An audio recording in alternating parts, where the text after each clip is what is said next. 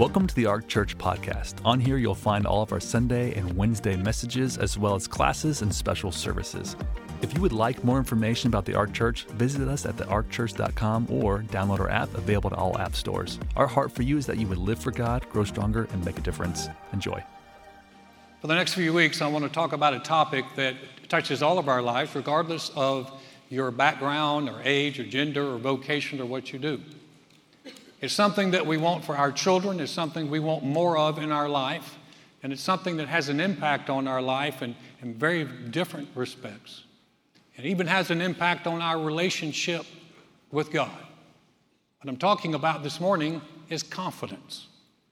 You say, well, in confidence, isn't that kind of a touchy-feely motivational thing? No, that's actually a Bible word. And it's actually something that plays a large part in our walk, not just with the Lord, but our walk in life. And so we want to be able to understand, how do we have confidence? How do we keep confidence? In confidence, what role does it play? They're starting to do a lot more studies now. We used to tell people, hey, just believe in yourself, be confident, stand up straight, put your chest out, act like you got it going on, fake it till you make it. And, I've said some of those things myself, but those don't necessarily bring confidence. So we want to talk about some of the things that can bring confidence in our lives.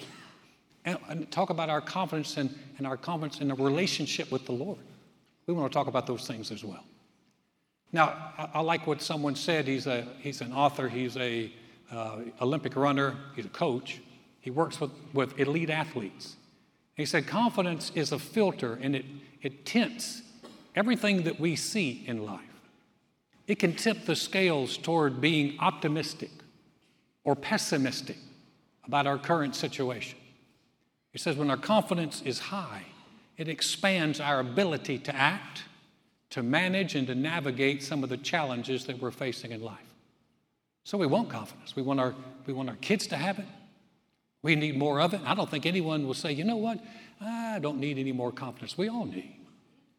And so we want to talk about that. We'll talk about that for the next few weeks. There are different places that people put confidence. I think the very first place that we put confidence is you hear people say you got to be confident in yourself. You got to have some self-confidence. So I think sometimes Christians have a problem with that. It's like, well, I shouldn't have any confidence. And you need to have some confidence in yourself. There was a girl who was in her art class at school, and she was drawing, and her teacher came and looked over her shoulder and said, what are you drawing? She said, well, I'm drawing Jonah, and he's in the belly of this whale. And the teacher sneered. She said, that Bible myth. She said, there's no way a man could live in the belly of a whale. How is that even possible? And the little girl looked up and she smiled. She said, well, it's in the Bible and I believe it. And when I get to heaven, I'll ask him. And her teacher sneered again. She said, well, what if he's not there? And the little girl smiled. She said, then you can ask him. We want confident children. There's confidence that we can place in other people or in institutions. In America right now, we're suffering a crisis of confidence in some of the big institutions. Many people have lost confidence in government, have lost confidence in business. You hear people talking about, I've lost confidence in the church. So we can put our confidence, our belief, our trust in other people and other things. I recently read where our Texans quarterback, you have to understand, guys, I'm a homer. I pull for the home team. Our quarterback, our second-year quarterback said, we are ready this year to shock the world. We're going to shock the world this fall, talking about the Texans. He said, we're going to shock the world this fall. He said, I have full confidence in this team and what they're able to do. I don't have that confidence. ESPN said we have the worst team in the entire league. I have confidence that we're going to get a good draft pick out of this year, is what I have confidence in. But you want your quarterback to express that. And listen, if I'm wrong, I will publicly apologize. If they shock the world, I will come back and go, I am so wrong. But I'm not banking on that. But you can put confidence in people. You can put confidence in government and in church. But you can also have confidence in God. And having confidence in God maybe is a concept that you're not familiar with or aware of, or maybe it's something you used to have in your life. Confidence. The Bible said it can be actually discarded. You can throw it away. So we know confidence can be high, can be low. The Bible says we can actually get rid of it, which is what we don't want to do.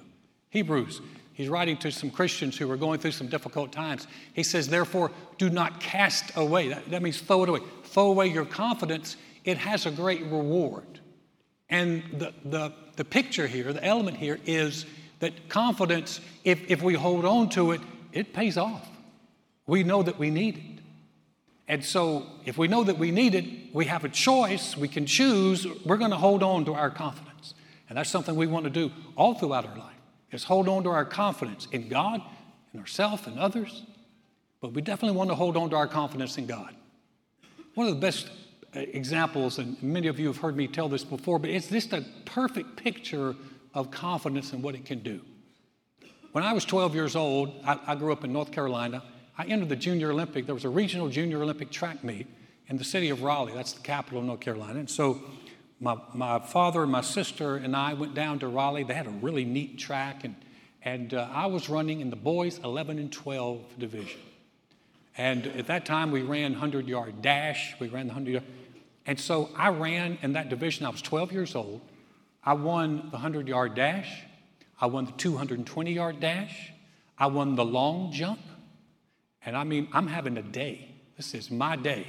If I'd known that it was going to be the entire high water mark of my entire athletic career, I might have made me depressed. But I was having this great day. I was winning. It was obvious I was the fastest guy out there in my age group.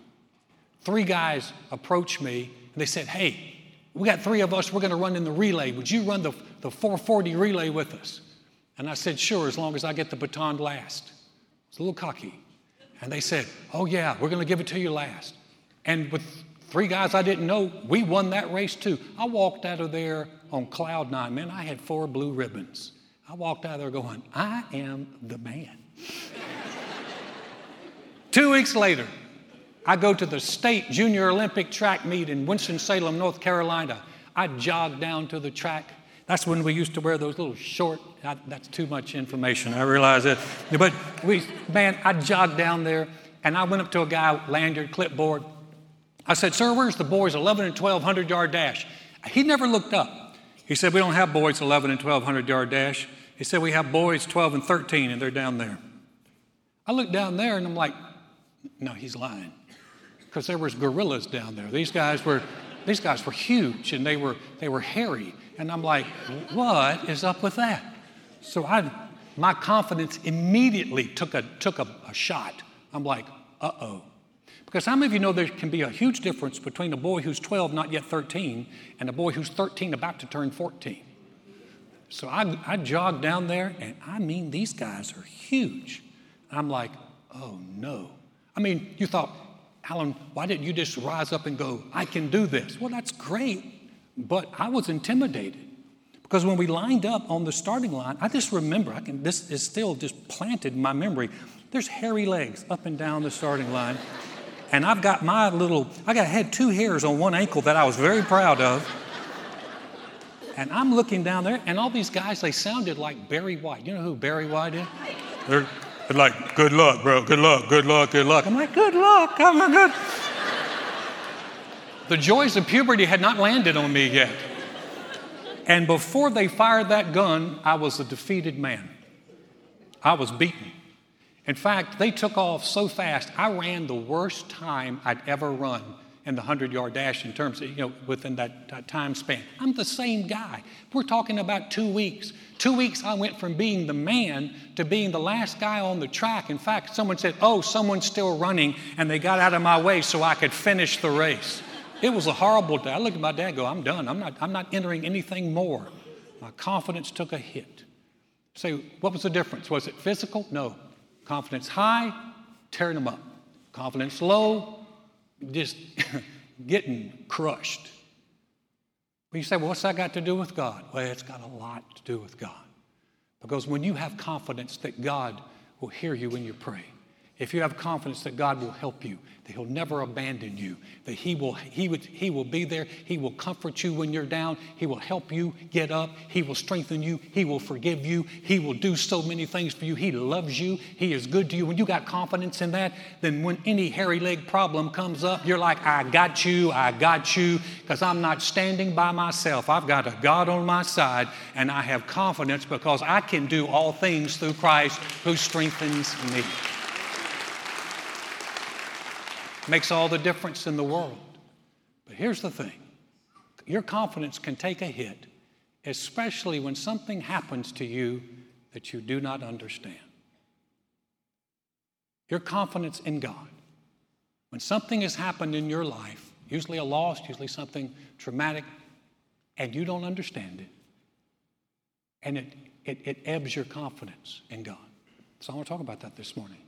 How do we keep it? How do we get our confidence back? The disciples had a crisis of confidence. When Jesus, after He fed the multitudes, He fed five. Remember when He fed 5,000 with 5 barley loaves and 2 fish? He fed over 5,000 people. It was a miracle. People were so excited, and they followed Jesus to the next town. And when they followed Him, they were going to make Him a king. They were so excited because this was a whole culture that lived around trying to get food. And now Jesus had just fed them, and there was leftovers, and everybody was filled, and they're like, He's the king. And Jesus began to talk to him, and He did one of His most famous sermons. He did the famous eat my flesh, drink my blood sermon. This did not go over well at all. He begins to talk about, he said, you guys ate of this bread. He said, this is temporary bread. He said, but God gives you the true bread that comes down from heaven. He said, I am the bread of life.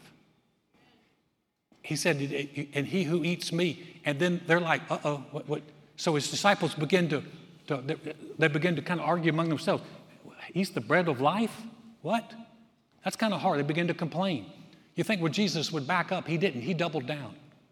He said, you had to eat my flesh and drink my blood. And like, oh no, that just doesn't work at all. And what they thought was they took His words and they took it at face value. And Jesus wasn't talking about eating His actual flesh and His blood. He was talking about the sacrifice that He would give. His flesh would be crucified. He would pour out His blood for the forgiveness of sins, and you had to be able to partake of that.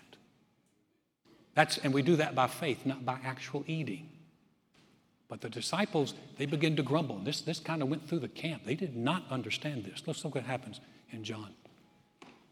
As the living Father, this is Jesus speaking. He said, as the living Father sent me and I live because of the Father, so he who feeds on me will live because of me. This is the bread which came down from heaven. Not as your fathers ate the manna and are dead. He who eats this bread, talking about Himself, will live forever. These things He said in the synagogue as He taught in Capernaum. Therefore, many of His disciples, when they heard this, said, this is a hard saying. Who can understand it? And when Jesus knew in Himself that His disciples complained about this, He said, does this offend you? What then if you should see the Son of Man ascend where He was before? It's the Spirit who gives life. The flesh profits nothing. The words that I speak to you are spirit and they are life. And from that time, many of His disciples went back and walked with Him no more. Then Jesus said to the 12, do you want to go away? But Simon Peter answered Him, Lord, to whom shall we go? You have the words of eternal life. Also, we have come to believe and know that You are the Christ, the Son of the living God. Jesus preached a message that no one understood.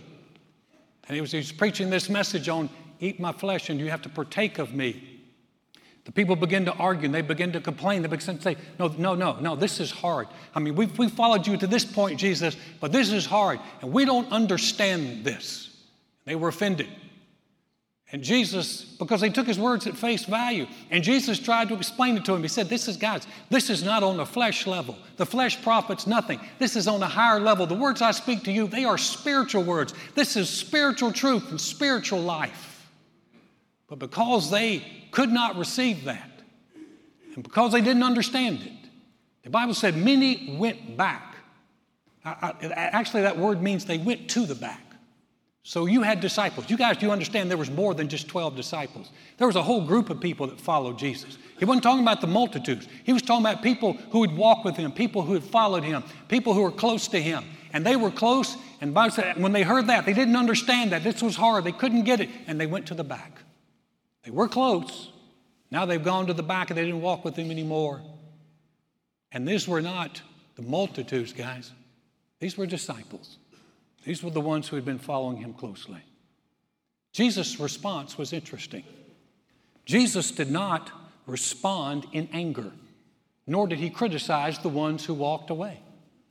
Jesus didn't go, you guys are stupid. Can't you understand I'm talking about something spiritual? Can't you get this? I've done all these miracles. He didn't respond that way. He didn't criticize them. He wasn't angry about them. But neither did he apologize or restate what he'd said or follow after them to try to get them to come back. In fact, Jesus looked over at his 12 and go, you guys going too? Which implies this. There's always a choice with God. God never forces. He gives a choice. So now the 12, they don't understand it either. But Peter's response is great. Peter, I got to love Peter. Peter is so hit and miss. Sometimes he is so right on. Sometimes he is left field, man. He opens his mouth a lot and puts his foot in it, but this time he got it right. When Jesus said, where are you going to go? Peter's response was perfect. He said, where are we going, Lord? Who are we going to go to? You have the words of eternal life. Good answer, Peter. And then he said this, and we've come to believe and know that you are the Christ, the Son of the living God. When you don't understand, and I'm sure Peter didn't understand everything, Peter stands up and goes, we ain't going anywhere. You're the man, and you're the Christ. You're the Son of the living God. What do you do when you don't understand everything? And let me be very honest with you guys. This is something, if you've walked with the Lord for any length of time, you have hit this. Maybe it's the loss of a loved one that you were praying for. Maybe it's a child that's walked away from the Lord. Maybe it's to have a loss or someone that in your relationship, and it just went sour and you never expected it. You didn't get the job that you wanted. You didn't get in the school that you wanted. Things did not turn out exactly, and you don't understand. What do you do when you don't understand? And that's so important. Because in life, if we're going to have a confidence in God, we've got to be able to hold on to our confidence in God and not throw it away. So here's some things that will help us. Here's what helps us keep our confidence when we don't understand. You say, well, Alan, you don't understand what I've been through. You're right. But you don't understand what I've been through either. I lost a 17-year-old, my only nephew. I don't have any nieces. I had one nephew. Died of cancer at 17 years old. And I believe in healing. I've had family loss that I can't even go into. And things have happened, and things have turned out. I failed at my first church. Listen, there are things that you just didn't understand. But I tell you what, there's a different way to look at things. And if you look at it differently, it can help you keep your confidence. Because here's the first thing. What we see, there's more to this life than what meets the eye. Here's a great verse. Paul is writing, he said, therefore we do not lose heart. Even though our outward man is perishing, yet the inward man is being renewed day by day. For our light affliction, I can't believe Paul said that. The stuff he went through, he called it light affliction, which is but for a moment, is working for us the far more exceeding and eternal, thank you. Far more exceeding and eternal weight of glory, while we do not look at the things which are seen, but at the things which are not seen. For the things which are seen are temporary, but the things which are not seen are eternal. So Paul is saying, hey, listen, there's more to this life than what meets the eye. He said he talked about the outward man and the inward man. The outward man. Everybody look at your hands for just a second. Just look at your hands. In 20 years, your hands are going to look different. And I'm not even going to talk about the other parts of you that are going to look different in 20 years. The outward man, as much as we hate to admit it, the outward man perishes. I always lamented the fact that HD screens came in when I was in my 60s, not in my 30s when it looked a whole lot better. But that's life. And the outward man is perishing. You say, well, I'm going to live forever. Not here. The outward man is perishing. The inward man, there is an inward man. You can't see my spirit. I can't see your spirit, but that's an eternal part of us. It's an inward man that will live forever. The things we see here are temporary. Just think about it. 100 years from now, this place will look different. We won't be here, but this place will look different. If it's even here at all. It's temporary. Everything we see around us is changing. It's temporary. There are things in this life we have to understand. There is a spiritual realm. It is a higher realm. And there's more to this life than what meets the eye. And so that means we're not going to understand everything. Even the disciples didn't understand everything. Jesus washed their feet, and Peter went, "You're not washing my feet." And Jesus said, "What I'm doing now, you don't understand. You will later." Jesus told his disciples, "I got a lot of things to tell you. You can't handle them now. There are things we're not going to understand, and we just have to make sure that we do this. Don't let what you don't understand drive a wedge between you and God." Years ago, I went back to my hometown to start a church. It was a colossal failure. Actually, it wasn't colossal. It only lasted a month.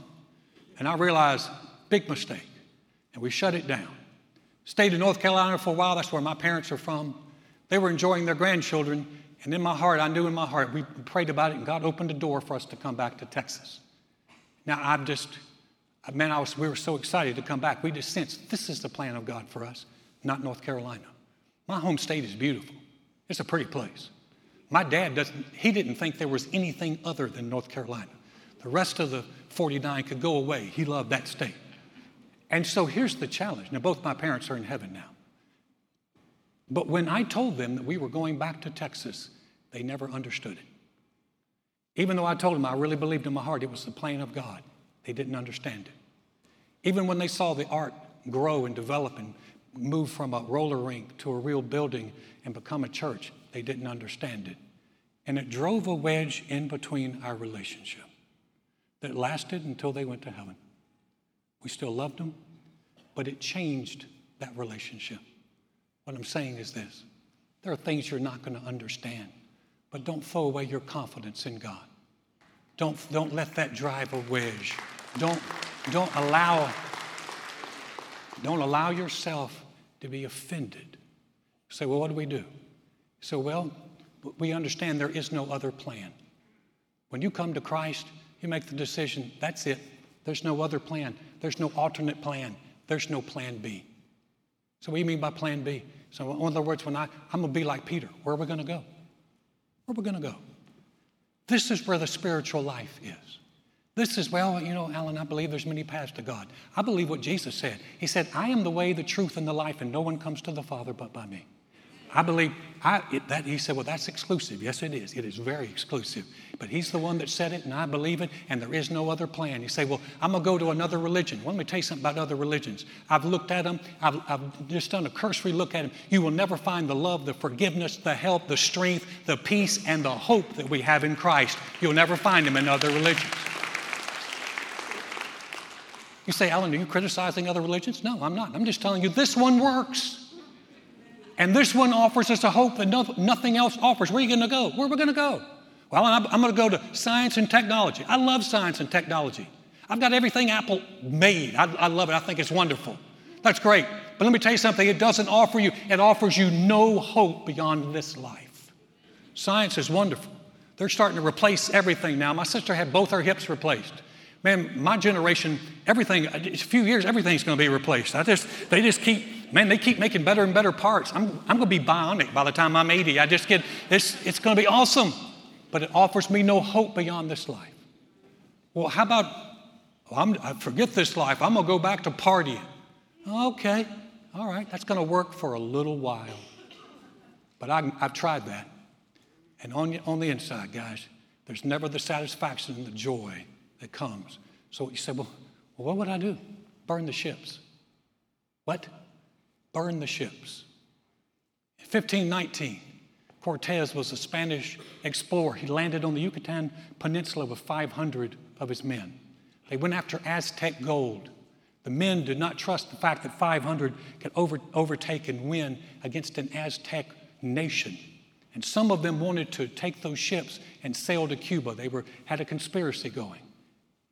Cortez instructed his men to burn the ships, and they burned them right there on the shore.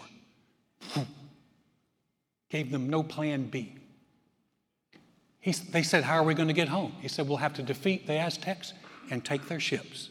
And that's exactly what they did. When you come to Christ, burn the ships. There's no backing up. There's no contingency plan. There's no plan B. I'm going with Jesus, and that's where I'm going. Because when it's all said and done, he's the only one I trust is the way, the truth, and the life. So we burn it. And here's one thing, and this is on the practical side. Don't give voice to your beliefs. Do what Peter did. Peter said, we believe you're the Christ. You're the Son of the living God. We believe that. Don't give voice to your doubts and your complaints and your questions.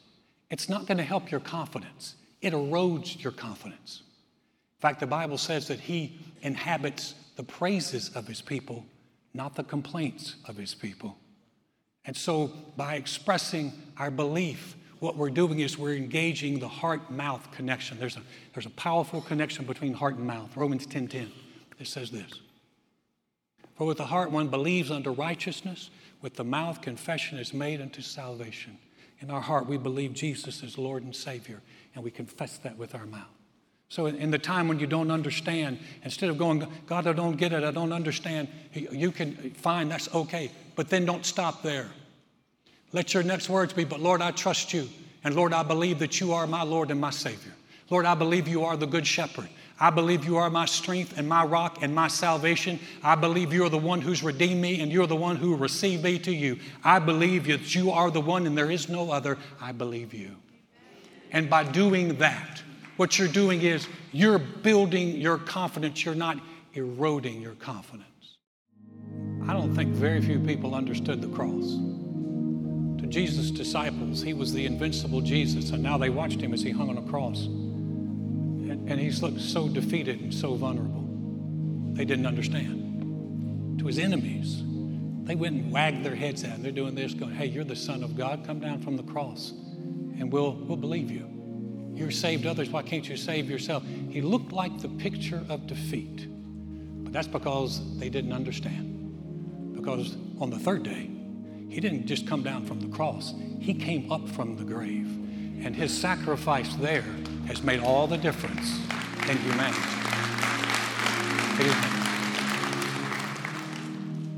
I'm going to ask you to bow your heads just for a moment. Now, there's no one looking around. This is just me. But if you were here this morning and you say, Alan, I've lost some confidence in God. Some things have happened in my life I haven't understood. This was for me. You slip your hand up just quickly because I want to pray for you. Yeah. Thanks. Thank you for your honesty. You can put your hands down. We're going to pray. Heavenly Father, thank you for those who maybe have lost confidence in you. Things have taken place that they didn't understand. But Father, thank you. You've never stopped loving them. You're not angry at them. Your arms are still open wide. And that confidence can be picked up. If it's been cast out, it can be picked up again. And we can walk close to you. Thank you for that. Thank you for that assurance in their heart. Maybe they've been in the back. It's time for them to move to the front and walk with you again. Now, heads are still bowed and eyes are closed. If you came this morning and said, you know what, I don't have a relationship with the Lord, or I'm not sure that I do, or maybe you're like I was. I had a relationship with the Lord, and then I went completely away. And you recognize this morning, man, I've lived way, way too far from God. I'm coming back. We're going to say a prayer. Again, we're not going to have you stand up or come to the front. But if you're here, or maybe you're watching online, you're saying, Alan, that's me. I want to know that I have a relationship with the Lord. I want to know that I am back with him. Would you pray for me? We're going to do that. I'm going to ask you to do one thing, though. Just slip your hand up and say, Alan, that's me. Would you pray for me? I want to make sure in my heart that I know. Thank you. Thank you. Thank you. You can put your hands down. We're going to pray. Heads are bowed, eyes are closed. Maybe you didn't lift your hand. You wanted to. That's okay. We're going to pray this prayer with you as a church family. We're going to pray it out loud. If you're here, if you're by yourself or you're watching online, Pray it out loud. If you're with others, pray it quietly. If you're here, pray it with us. We're going to pray to the church family. Say, Dear God, I know mankind needs a Savior. I know I can't save myself. Jesus, I believe you're the Son of God. I believe you died on the cross for my sins. And God raised you from the dead. Right now, I confess you as my Lord, as my Savior, as the one who forgives me and restores me. Thank you, Jesus. My past is forgiven. I have a relationship with you. I'm a new creation in Christ because I've said yes to you. Heavenly Father, thank you for those who have prayed that prayer. So simple, but so powerful. For the ones who have come to you for the very first time out of spiritual darkness into light. And Father, for those who've come back, we rejoice with them. And Father, for those of us who continue to walk with you, help our confidence in you grow, that we become stronger and stronger, making a difference not just in our lives, but in the world around us. We give you all the praise for that in Jesus' name. Amen. Amen. We hope this message has blessed you. We have services every single Sunday at 9 and 10:30 and Wednesday nights at 7. We'd love to see you here. Have a great week.